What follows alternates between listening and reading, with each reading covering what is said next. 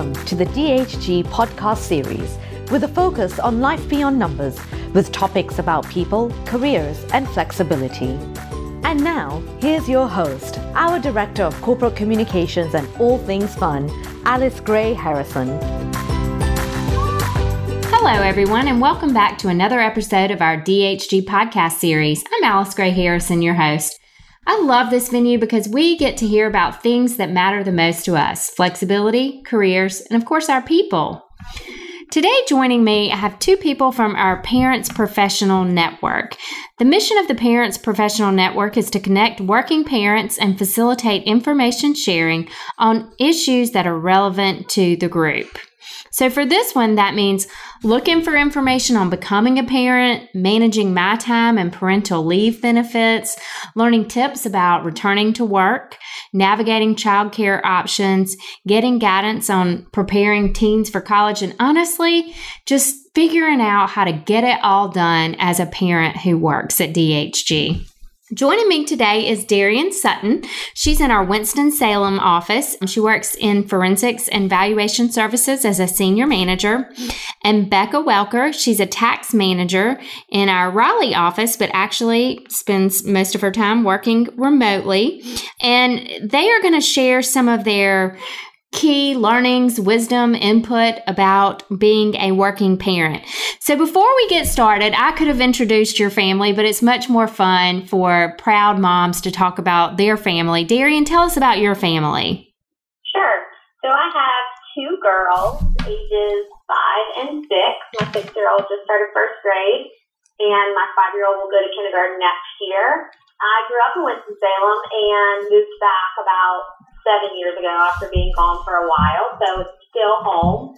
Never thought I'd move back, but I did, and I love it. So just raising my family here in Winston. That's awesome. Okay, now Becca, tell us about your family. I have two children as well. I have a little boy that's 8 that just started the 3rd grade, and my baby girl just went to kindergarten. I live in Wilmington, North Carolina, and work from home for the Raleigh office. And I've been working from home since 2007 when I joined the firm. That's amazing. And you and I both lamented together recently when we were in person about our babies going to kindergarten. And that was a hard week. As a working mom, that was a hard week for me, just trying to juggle it all. So, Becca, I'm going to start with this first question, and it's going to be for you. So, what does it mean in terms of working remote? How do you do that without your career being compromised? You clearly are paving the way in this area. Well, I think it just kind of whatever you make it to be. I mean, I started with DHG in 2007 as a senior associate, and just last month I was promoted to managing director. So I've climbed the ladder remotely and also had 2 children and missed 2 tax seasons.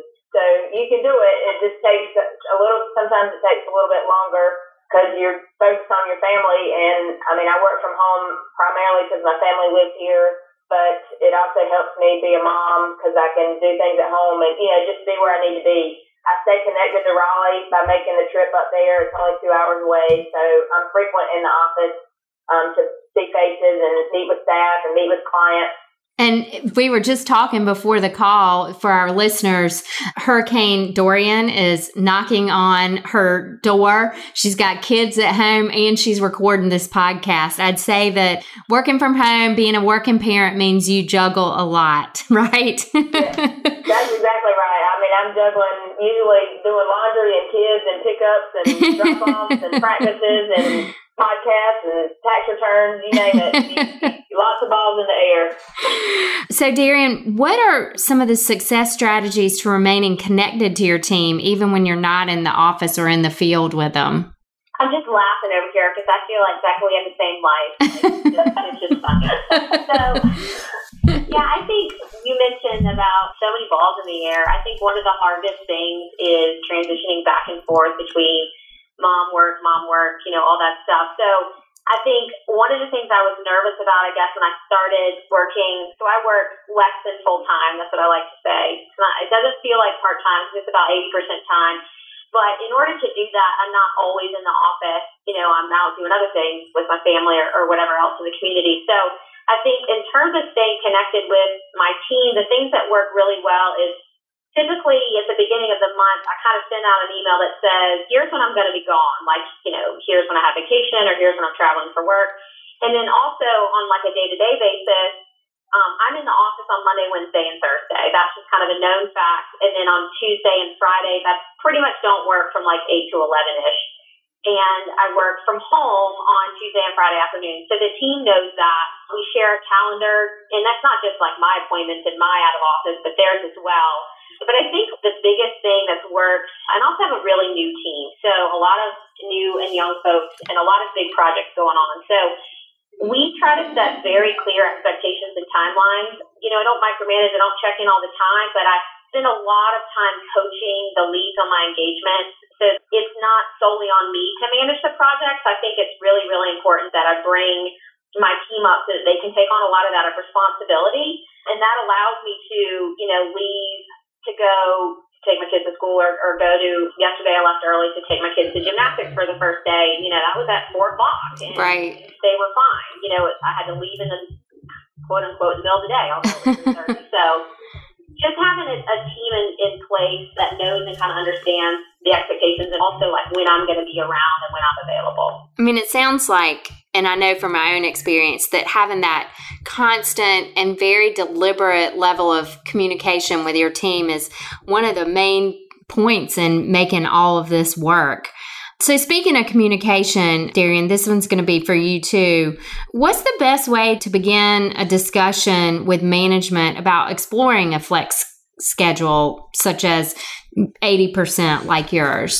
Yeah, I think it comes back down to like open communication. So I think the whole culture breeds communication. So I think if you're scared to have a conversation with your manager about, hey, 80% time or working remotely or whatever it may be, sounds like a good idea, but I'm afraid I'll get shot down, or I'm afraid it's not going to be well received.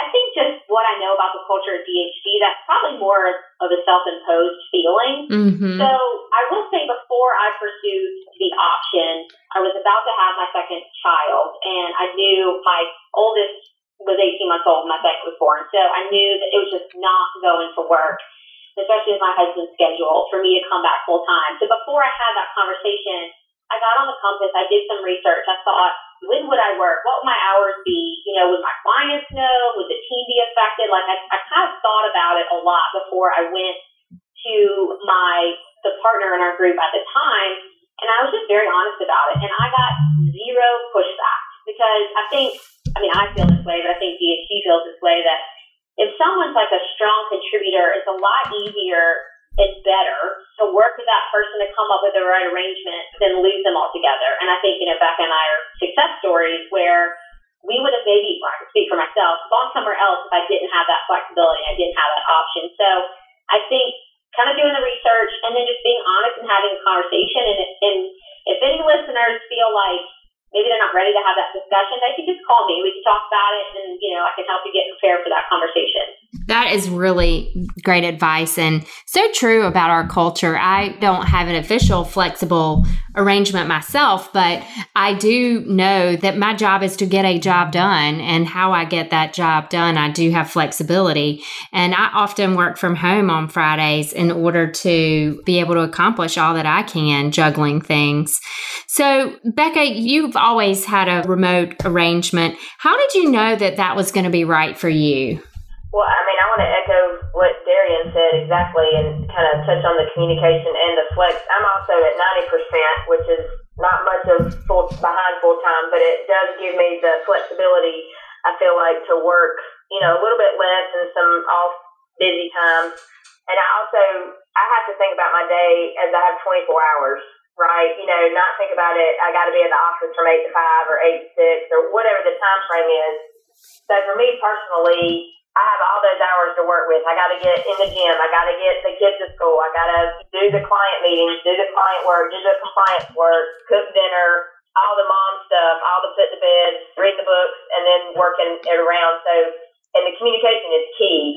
With the team, they kind of know my light's green. I'm around at my desk, and if it's yellow, I'm probably running the kids somewhere. And if they really need me, text me, call my cell phone. But, I try to stay available when I'm needed. And it just worked for me, I think, because I knew, like Darien said, when she came back, I knew I couldn't be the mom that I wanted to be and work in the office full time. It just wasn't going to work for my family. My husband also works in accounting, so we just both couldn't do the full time thing.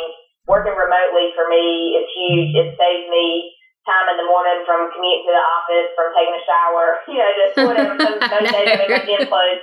I'm still in my gym clothes from this morning at 5 a.m., so it just saved a lot of time for me. I think that, and like Darren said, talking with management, I mean, our firm is so awesome. I mean, I think this hashtag Life Beyond Numbers, we really live and breathe it around here. I think anybody is open to it. I mean, I started in 2007, work remotely. I mean, that's how long ago. I mean, that was, 12 years ago? So, I mean, we've come a long way. I think there's a lot more remote working happening, like Darien said. I mean, if you're good at your job, they want to keep you. That's right. So if anybody in the firm can do anything to help make your life easier or your work-life balance better, I have seen no pushback from anybody. I think there's something that you said that's really important to highlight, and that is that you make yourself available. And I think that's one thing that people have to understand, whether they're working, a flexible schedule, they're 80%, they're part-time, or they work from home 2 days a week. I think the most important aspect is that you have blurred lines in your life, and it isn't like you turn DHG off and you turn your family on, or you turn your family on and you turn DHG off. That availability and being able to communicate becomes really critical when you're working in an alternative schedule. I wrote a blog about this, I don't know, probably, I think my daughter wasn't even 2 at that point, so 3 years ago-ish. And one of the things that I said was, I'm there for DHG when DHG needs me, and DHG's there for me when I need to be there for my family. So I think that point is a really important one that you guys brought up. So this one's for either one of y'all, or both of you, really. What are some of the pros and cons that people should keep in mind if they're considering this arrangement, or what are some of the main things to think about? Becca, you want to go first? Sure, I'm happy to. Kind of just piggyback on what we were just talking about. It's a pro and a con. Being available, I'm kind of available 24/7 in a way, and it's kind of my choice because I'm volunteering in my son's classroom on a Monday this year I think I'm going to be in there from 10 a.m. to 11 a.m., which is a typical work time, but that also means I'm there with him, but then I'm probably going to make up some time, after the kids go to bed, I'll work a little bit. And that's my choice. That's me doing everything I want to be doing. It's just, like I said, back to the 24 hours, I'm getting it all in. It's just in a different, non-traditional time frame. So to me, that's a pro and a con, because sometimes I'm working when I don't really want to be, but it's kind of like, well, I had the flexibility to be at the dance recital or the soccer game when I probably typically would be working. Yeah. So that's kind of finding that balance of when you turn it on and turn it off. And I think with me, one other thing, working remotely, my home office is at my house, so sometimes it's hard for me to close the door and, go back to the laundry or the dinner or whatever. So I try to set specific times when I'm not working, especially during busy season. That gets a little hard. Now that my children are over, they kind of see, Mommy, you're working too much, so I try to keep that balance, but it's hard. I mean, it's not the easiest thing in the world, but I make it work. You absolutely do, and you've been so successful with it. Darien, do you have any thoughts on this? Pros, cons, things to consider? Well, aside from saying the exact same thing, I think Becca brought up some really good points. Like, I schedule time. So,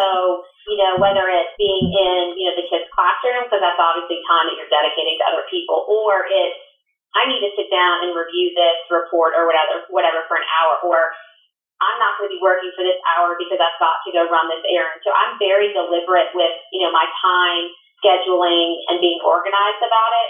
But in terms of pros and cons, so a pro is definitely that I can pretty much make it to anything. I mean, I have to obviously schedule around existing meetings or things that are obviously very important at work. But, it's like I've got a field trip, or my daughter has a field trip coming up, and I'm like, oh, I'll be there, which is just a really, really good feeling.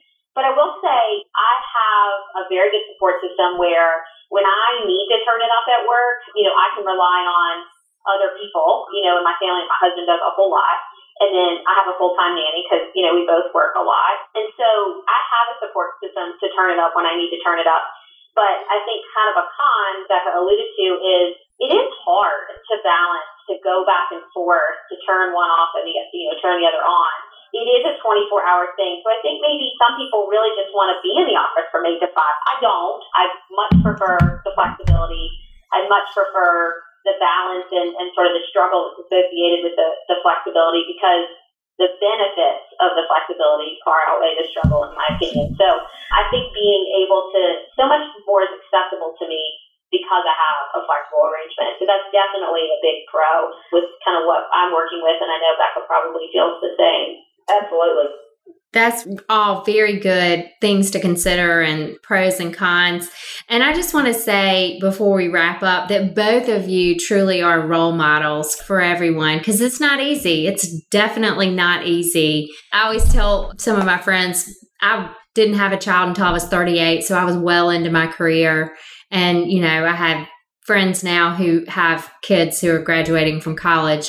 And I'm like, it is no joke being a working mom. And I'm sure that y'all will agree with me. It takes an extraordinary amount of energy and of scheduling and of communication. So thank you both for being role models here. Absolutely. Happy to do it.